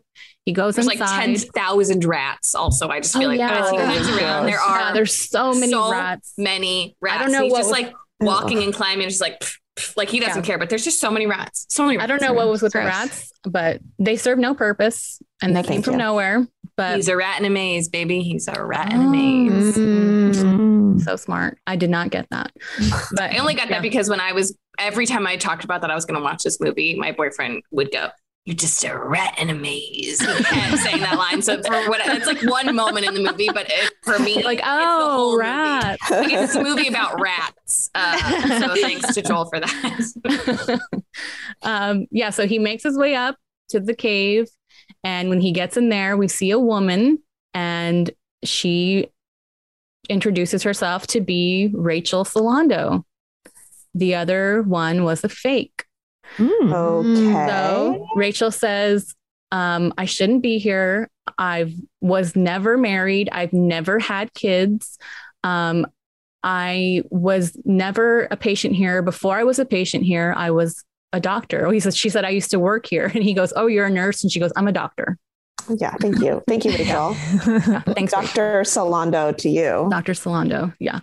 And she says to Teddy, she says, once you're declared insane, whatever you do is declared part of that insanity. Reasonable protests are denial. Valid fear becomes paranoia. So she tells Teddy, terrifying. She was truly helpful. And like, so true. She tells Teddy that she started questioning the surgeries, the lobotomies, the drugs that they were giving everybody. She says that she thought it was barbaric and she wanted things to change. And so they put her in there to silence her. And that since she is declared insane, no matter what she says, she's crazy. Don't listen to her. So she tells Teddy there's experiments happening. There's brainwashing. People are being programmed to do horrible things. Like, I couldn't think of the word, like assassins, like the ones that have like trigger words. It almost reminded me of but she was talking about like what they do in like the Bourne movies, where that's like, you take someone who is like violent and you brainwash them to be able to do whatever you want them to do. Right. She's like saying they're basically doing that. Yeah. She's like stuff they would never do anyway. Like they're brainwashing them into doing these horrible things for them. And she's like, now that you're here, they'll never let you leave. And she's like, you have some tragedy in your past, right? And he's like, well, yeah, everybody does. He's like, no, but you have tragedy. And that's what they're going to point to commit you. And that they've been drugging him ever since he got there. She's like, you ate the food, right? Like you've been smoking their cigarettes. You've been drinking their coffee. She's like, have you been getting headaches? And he's like, yeah. And she's like, you didn't take any pills, did you? And he's like, I took aspirin. She's like, nope, like that's it. They have you, like everything's drugged. It's too late. You know about the experiments. Everyone knows about the experiments. Like everyone. She was like, you have tremors, right? She's like, it takes like 36 hours for the narcotics to take effect. Like, and he like looks at his hands and his hands are shaking. And she's like, you're fucking done. Yeah. She's like, that's it. And then he's like, no, someone will help me. Someone will help me. Not everybody has to know about this. Like there have to be good people here. And she's like, no, everyone. the orderlies, the nurses, the doctors, everyone. Like, you're done, dude. You're not going anywhere. Rat in a maze, baby. Rat in a maze. Rat in a maze, baby. It's a movie about rats. We're all rats in a maze. So cut to the next morning, Teddy wakes up and the storm's passed and Rachel's like, you got to leave. Like, I'm on the run. I never stay in the same place. You got to get out of here so I can leave. They can't find me. And she's like, trust no one, not even, like, there's no one to help you. Don't trust anyone, not even your partner, like nobody. Yeah. He's walking back to the hospital. And as he's walking back, we see the warden again, and he picks him up in his Jeep and they ride back together. And it's really like odd and tense. And the warden's talking about like violence and like being a man of violence, and God loves violence. And he's like, why else would there be so much violence if God didn't love violence? And he says something like if I stood between you and a meal, like you would crack my head open and eat my meaty parts. And like, he's just going off on this like weird religious violent tangent. And then he tells Teddy, Collie thinks that you're harmless and you can be controlled, but I know different. And then he drops him off at the ward, and Teddy finds Dr. Collie. So they speak a little bit about George Noyce, and Dr. Collie tells him, oh, he's a paranoid schizophrenic, and, you know, don't listen to anything he says. And he's like, now that Rachel's been found, you can go. And Teddy's like, yeah, I'll go. Like, I'm on my way out. I just have to find my partner. And Dr. Collie responds, what do you mean you never had a partner, Marshall? Like, you came here alone. Ooh. So Teddy's like, oh yeah, you're right. I never had a partner. Like, you're right. No worries. Like, I'm just going to go change. Like, I'm going to go take a shower and I'm out of here. Like, he just wants to get the fuck out of there. So he goes to change and get out of there. But then while he comes out of the shower, there's a guard like guarding his escape, like his way out. So he kind of sneaks out and goes like a back way. And when he's going the back way, he runs into Max von Sydow. And then he's like, going somewhere, Marshall? And he's like, oh yeah, I got to catch the ferry or whatever. And they're talking, and Max von Sydow reaches into his like doctor coat or whatever, into his pocket. And then Teddy kind of sees what he's doing, and he overpowers him and throws him against the wall. And then he reaches in and grabs it, and it's a syringe. And he's like, what is this? What is this? And he's like, it's just a sedative. It's just to relax you. Like, you're fine. And he tells Dr.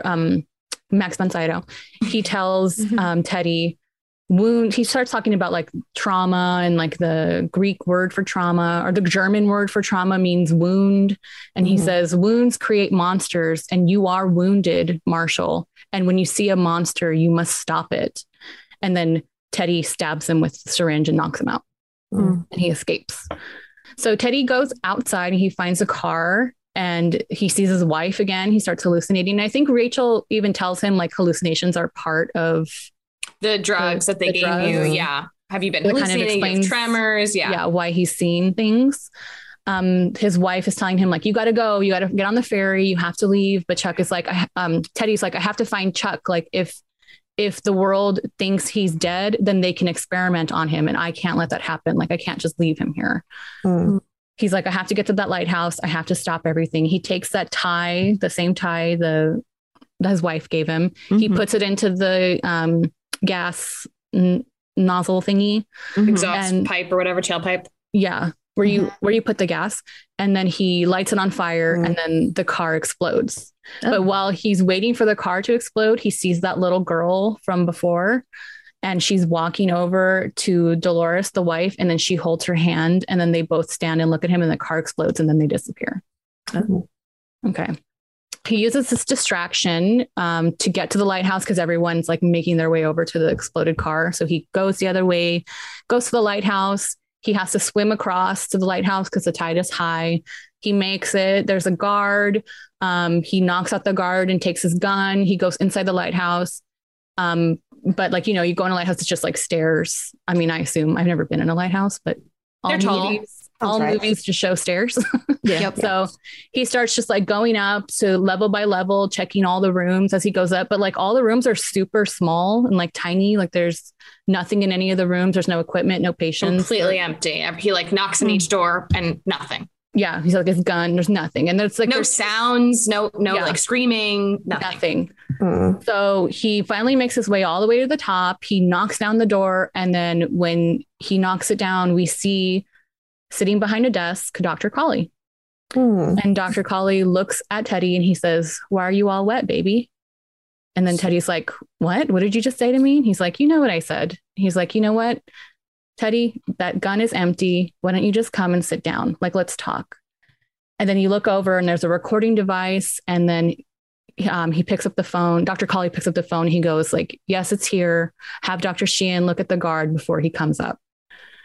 And Teddy sees Dolores again. Dolores is like, "You have to leave. You have to get out of here." And Teddy's like hallucinating still. But then he tells Dr. Colley, "I found Rachel. She's in those caves, but she's gone. You'll never find her. She told me everything about what you guys are doing here. I know everything that's happening. I'm going to blow the lid off this place and this and that." And Dr. Colley's like, "I know we'll never find her, but we'll never find her because she's not real." And Teddy tells the doctor, "I know you've been drugging me. Like, I know everything. Rachel told me everything. I know about the drugs." And Dr. Colley's like, "Well, the symptoms you're experiencing aren't from being drugged. They're withdrawal from drugs, from your medication, the medication that you've been on for the past 24 months. And then Teddy's like, "You had somebody coming to my house in Boston for 2 years and drugging me?" He's like, "This doesn't make sense." And then Dr. Colley's like, "No, you haven't been in Boston for 2 years. You've been here as a patient for 2 years." Yep. He tells him, "Poor Leo. You were a U.S. Poor Marshal." Leonardo DiCaprio. Poor Leonardo DiCaprio, the actor. If you have sympathy for anyone, it should be Leonardo DiCaprio. Yeah, always I do. So he tells him, "You were a U.S. Marshal, but you've come here as a patient after your crimes.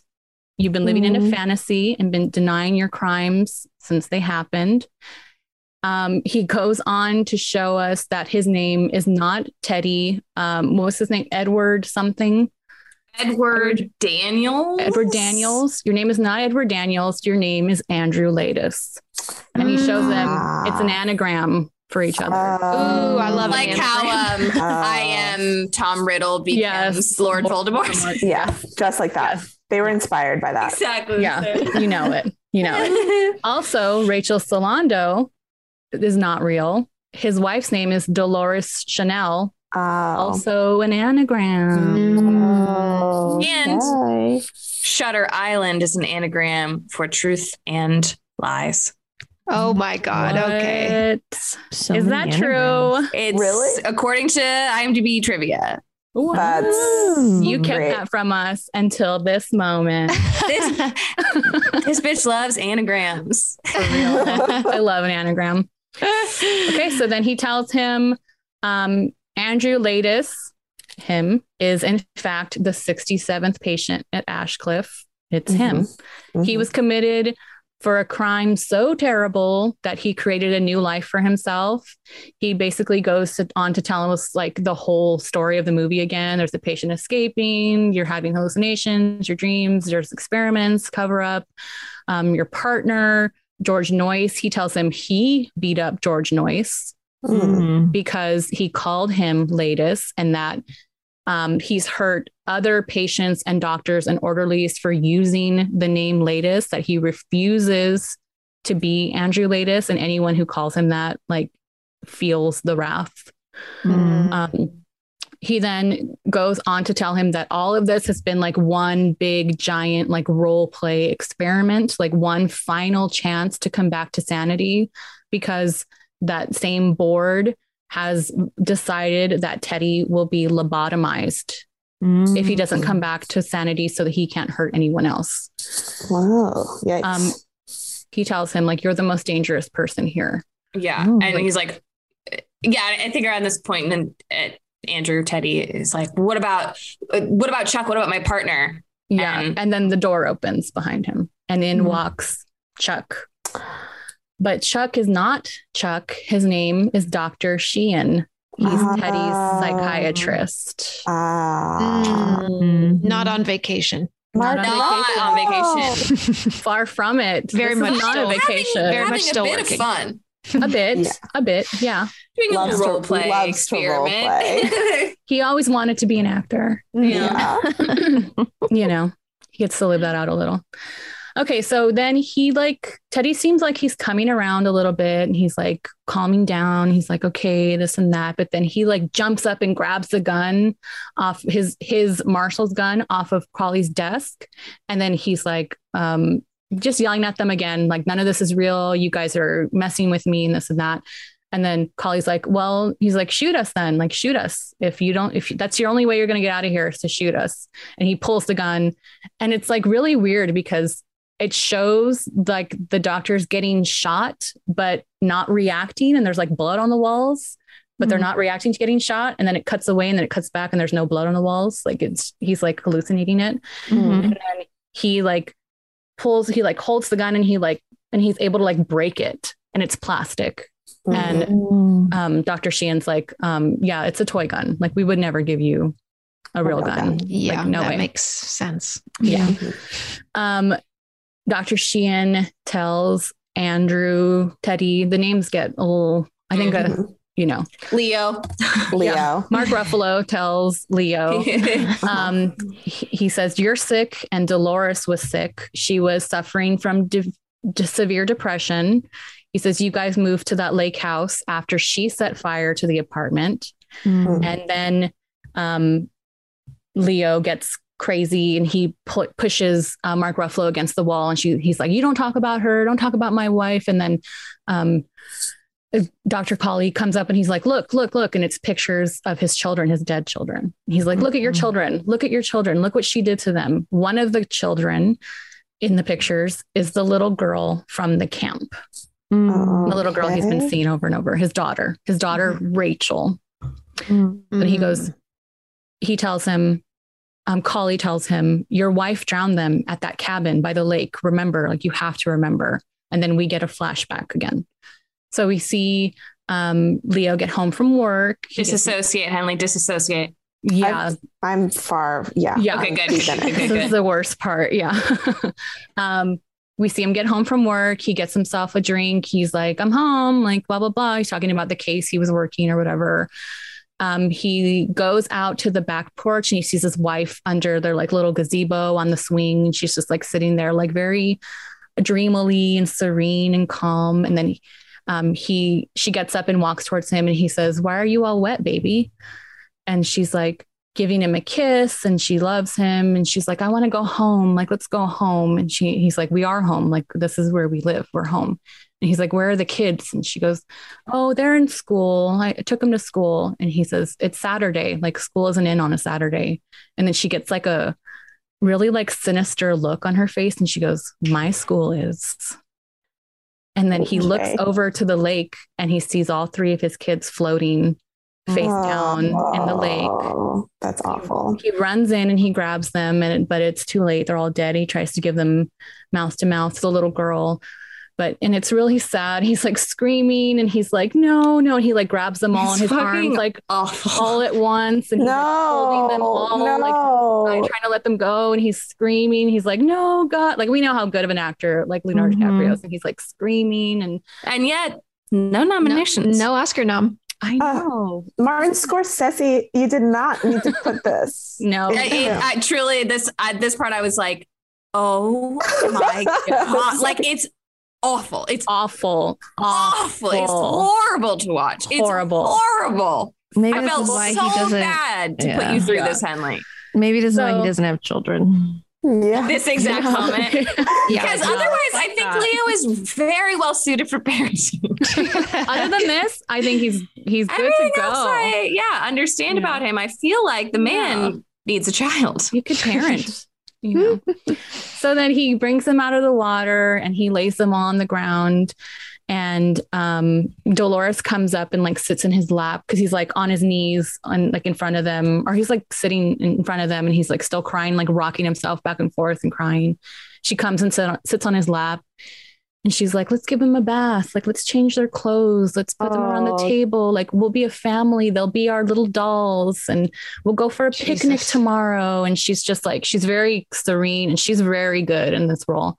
She's great. Yeah. And he's like, Dolores, if you ever loved me, please stop talking right now.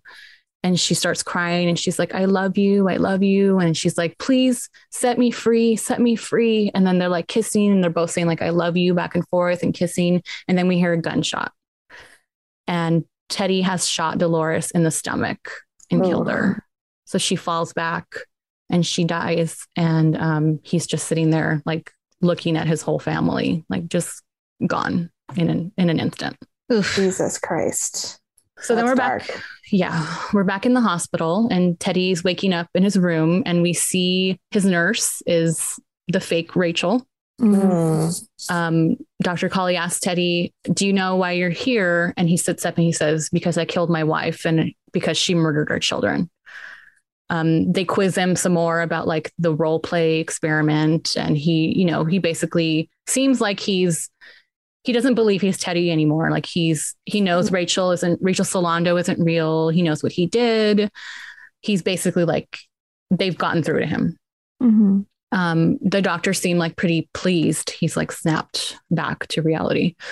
But Dr. Colley tells him like, we got through to you once before and it didn't stick. So we're hoping it will stick this time because otherwise he knows he'll have to be lobotomized. So then the next thing we see is Andrew sitting on the steps of the hospital. He's smoking a cigarette and Mark Ruffalo comes and sits next to him and he's like, hey, how's it going? And Andrew's like, hey, like, what's going on? And then he takes a drag of a cigarette and he's like, we got to get off this rock, Chuck. Like we got to find whatever's going on here. It's bad. It's real bad. Oh, man. And then Mark Ruffalo looks over at Colley and he shakes his head and he's like, no, like it didn't work. And Teddy goes, yeah, don't worry, partner. Like they're not going to catch us. We're too smart for them. And he's like, yeah. You're like, yeah, we are. And then he takes a moment and he looks over, Andrew looks over at Mark Ruffalo and he goes, what would be worse, to live as a monster or to die as a good man? And then he stands up and he walks toward the warden and Max von Sydow, who are like walking toward him to come get him. And Mark Ruffalo calls out, he goes, Teddy? But he doesn't respond. He doesn't turn around, doesn't respond or anything. And he looks over at Colley and like just nods and he goes with the orderlies, like in the warden, no incident, nothing. And he walks off. He walks away to get lobotomized. And then the last shot we get is about the lighthouse. And then the ominous music starts playing. And then cut to black. Wait. Okay. First of all, you were not lying when you said the second half went way quicker. It was way faster. Truly, way right? faster. It really is all down. We just like, you don't have to tell like every single line of dialogue. Yeah. because it's payoff, baby. It's payoff. Yeah. It pays off in the end. Okay. So is the implication that Leonardo DiCaprio is choosing the lobotomy? Yeah, I think so. Yeah. I think it's that he does not actually slip back into insanity. It's just that now that he is forced to reckon with what the reality is, he chooses not to. He'd rather be lobotomized. He doesn't want to deal with it. What's kind of the implication? I mean, when you're lobotomized, you don't actually die, but I guess in a way it's a death because you're. Yeah. You become very like childlike, very docile. And I don't know if you lose a lot of your memories, but I think it just makes you very like serene. Well, I think they also don't really know what they're doing, right? Because we don't understand how the brain works. Right? So it's a real fucking guess. Right. Yeah. You could be like living in a like prison in your mind, but we would never know. Yeah. Jesus. But, what a wild film. It's so sad. It's like it is very sad. It is sad. I couldn't believe how sad it was. I was so upset in that because also that scene of him coming home and finding his kids, it's like 10 minutes long and it is just it's like a really brutal burn, like really slow. My question is, what's the connection to the camps? Like, is it the implication just that he was like, had that experience already? He was, yeah. He was a soldier. He did go to the camp. So that was like probably his first like big trauma was having to deal with all of that. And he's like an alcoholic. They show him like he started drinking a ton when he got back from the war. And so that's also why he like didn't get his wife help. She burned down the apartment. He knew she wasn't well. She burned down the apartment, but he never really, that's why the kid is like, why didn't you save me? He has a lot of guilt that he let his kids be murdered because he didn't help his wife, but it was because he had his own trauma. It's incredibly dark and sad. It's okay. So when I picked this movie, I mostly remembered just the twist. It's a great twist. Yeah, it's a great twist. And I was like, ooh, that's a fun twist. Like, let's do that. And then when I watched it, I was like, oh my God, this is so brutal. So sad. It's much less scary than I remember and much sadder than I remember. It's kind of surprising how often that does happen though. I mean, we did Jacob's Ladder recently, which was very scary, but also really very fucking sad. Yeah. Really sad. A lot of horror tends to be, unless it's like straight up like slasher or like gore, it tends to have some like sad.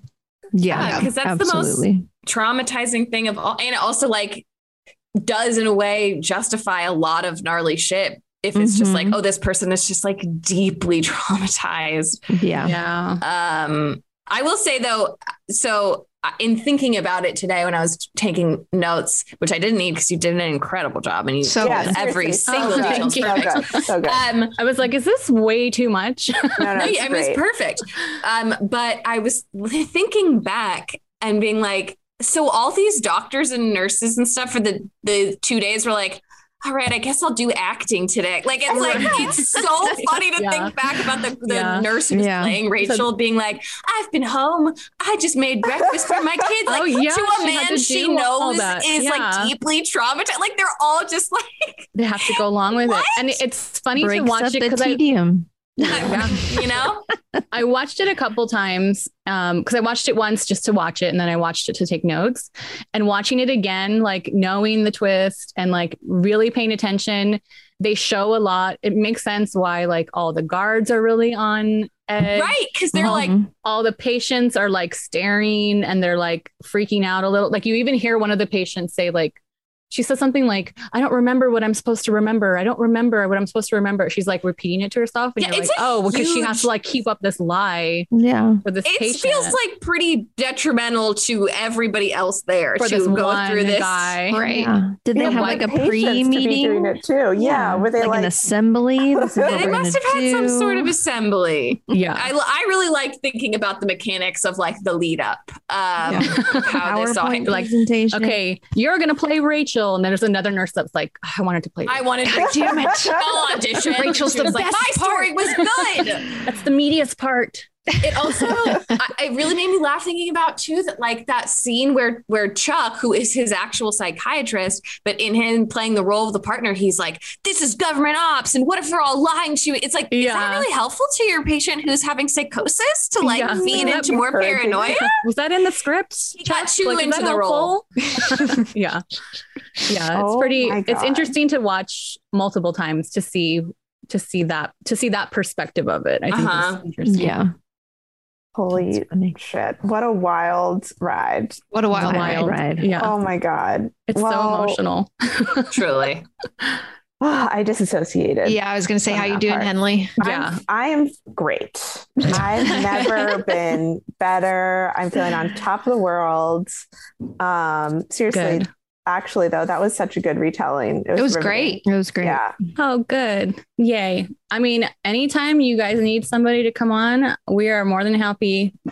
I mean, I know people have said this before, but it feels weird because I like talked the whole time. I felt like I'm just talking and talking. Especially this movie is like, this is a lot to unpack, and you really did it. But anytime you need someone to come on, I really want to be. What did Joel say? A horror-spondent. I'm going to be him. I'm going to be a whatever the 5 version of that is. 5 respondent. 5 respondent. All right, Joel, the gauntlet has been thrown. Yeah, let's do this. Enemies. Like I said, we've watched a million horror movies, so we're always happy to talk. Amazing. Love it. Was there a good voice for us to do? I mean, yeah, well, deputy marshals. Oh yeah, well, marshals. Doctor. Just I think of like Linda Dr. from Bob's Burgers. Like, just yeah.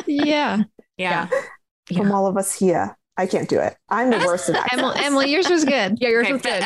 Federal U.S. Marshals, from all of us here at, damn it, Too Scary Didn't Watch and Syphilis Spell. Goodbye. Forget about it. Forget it. I'm walking here. Thank you all so much for listening to another episode of Too Scary Didn't Watch. If you like the show, please subscribe wherever you get your podcasts, rate and review on Apple Podcasts, follow us on social media at TSDW Podcast on Instagram and Twitter, become a patron at patreon.com/TSDW Podcast for bonus episodes, trailer reactions, maybe some video episodes, all sorts of stuff over there for you. So head on over if you are interested. And if not, we will just see you right here next week with a regular episode. We cannot wait. We love you so much. Bye.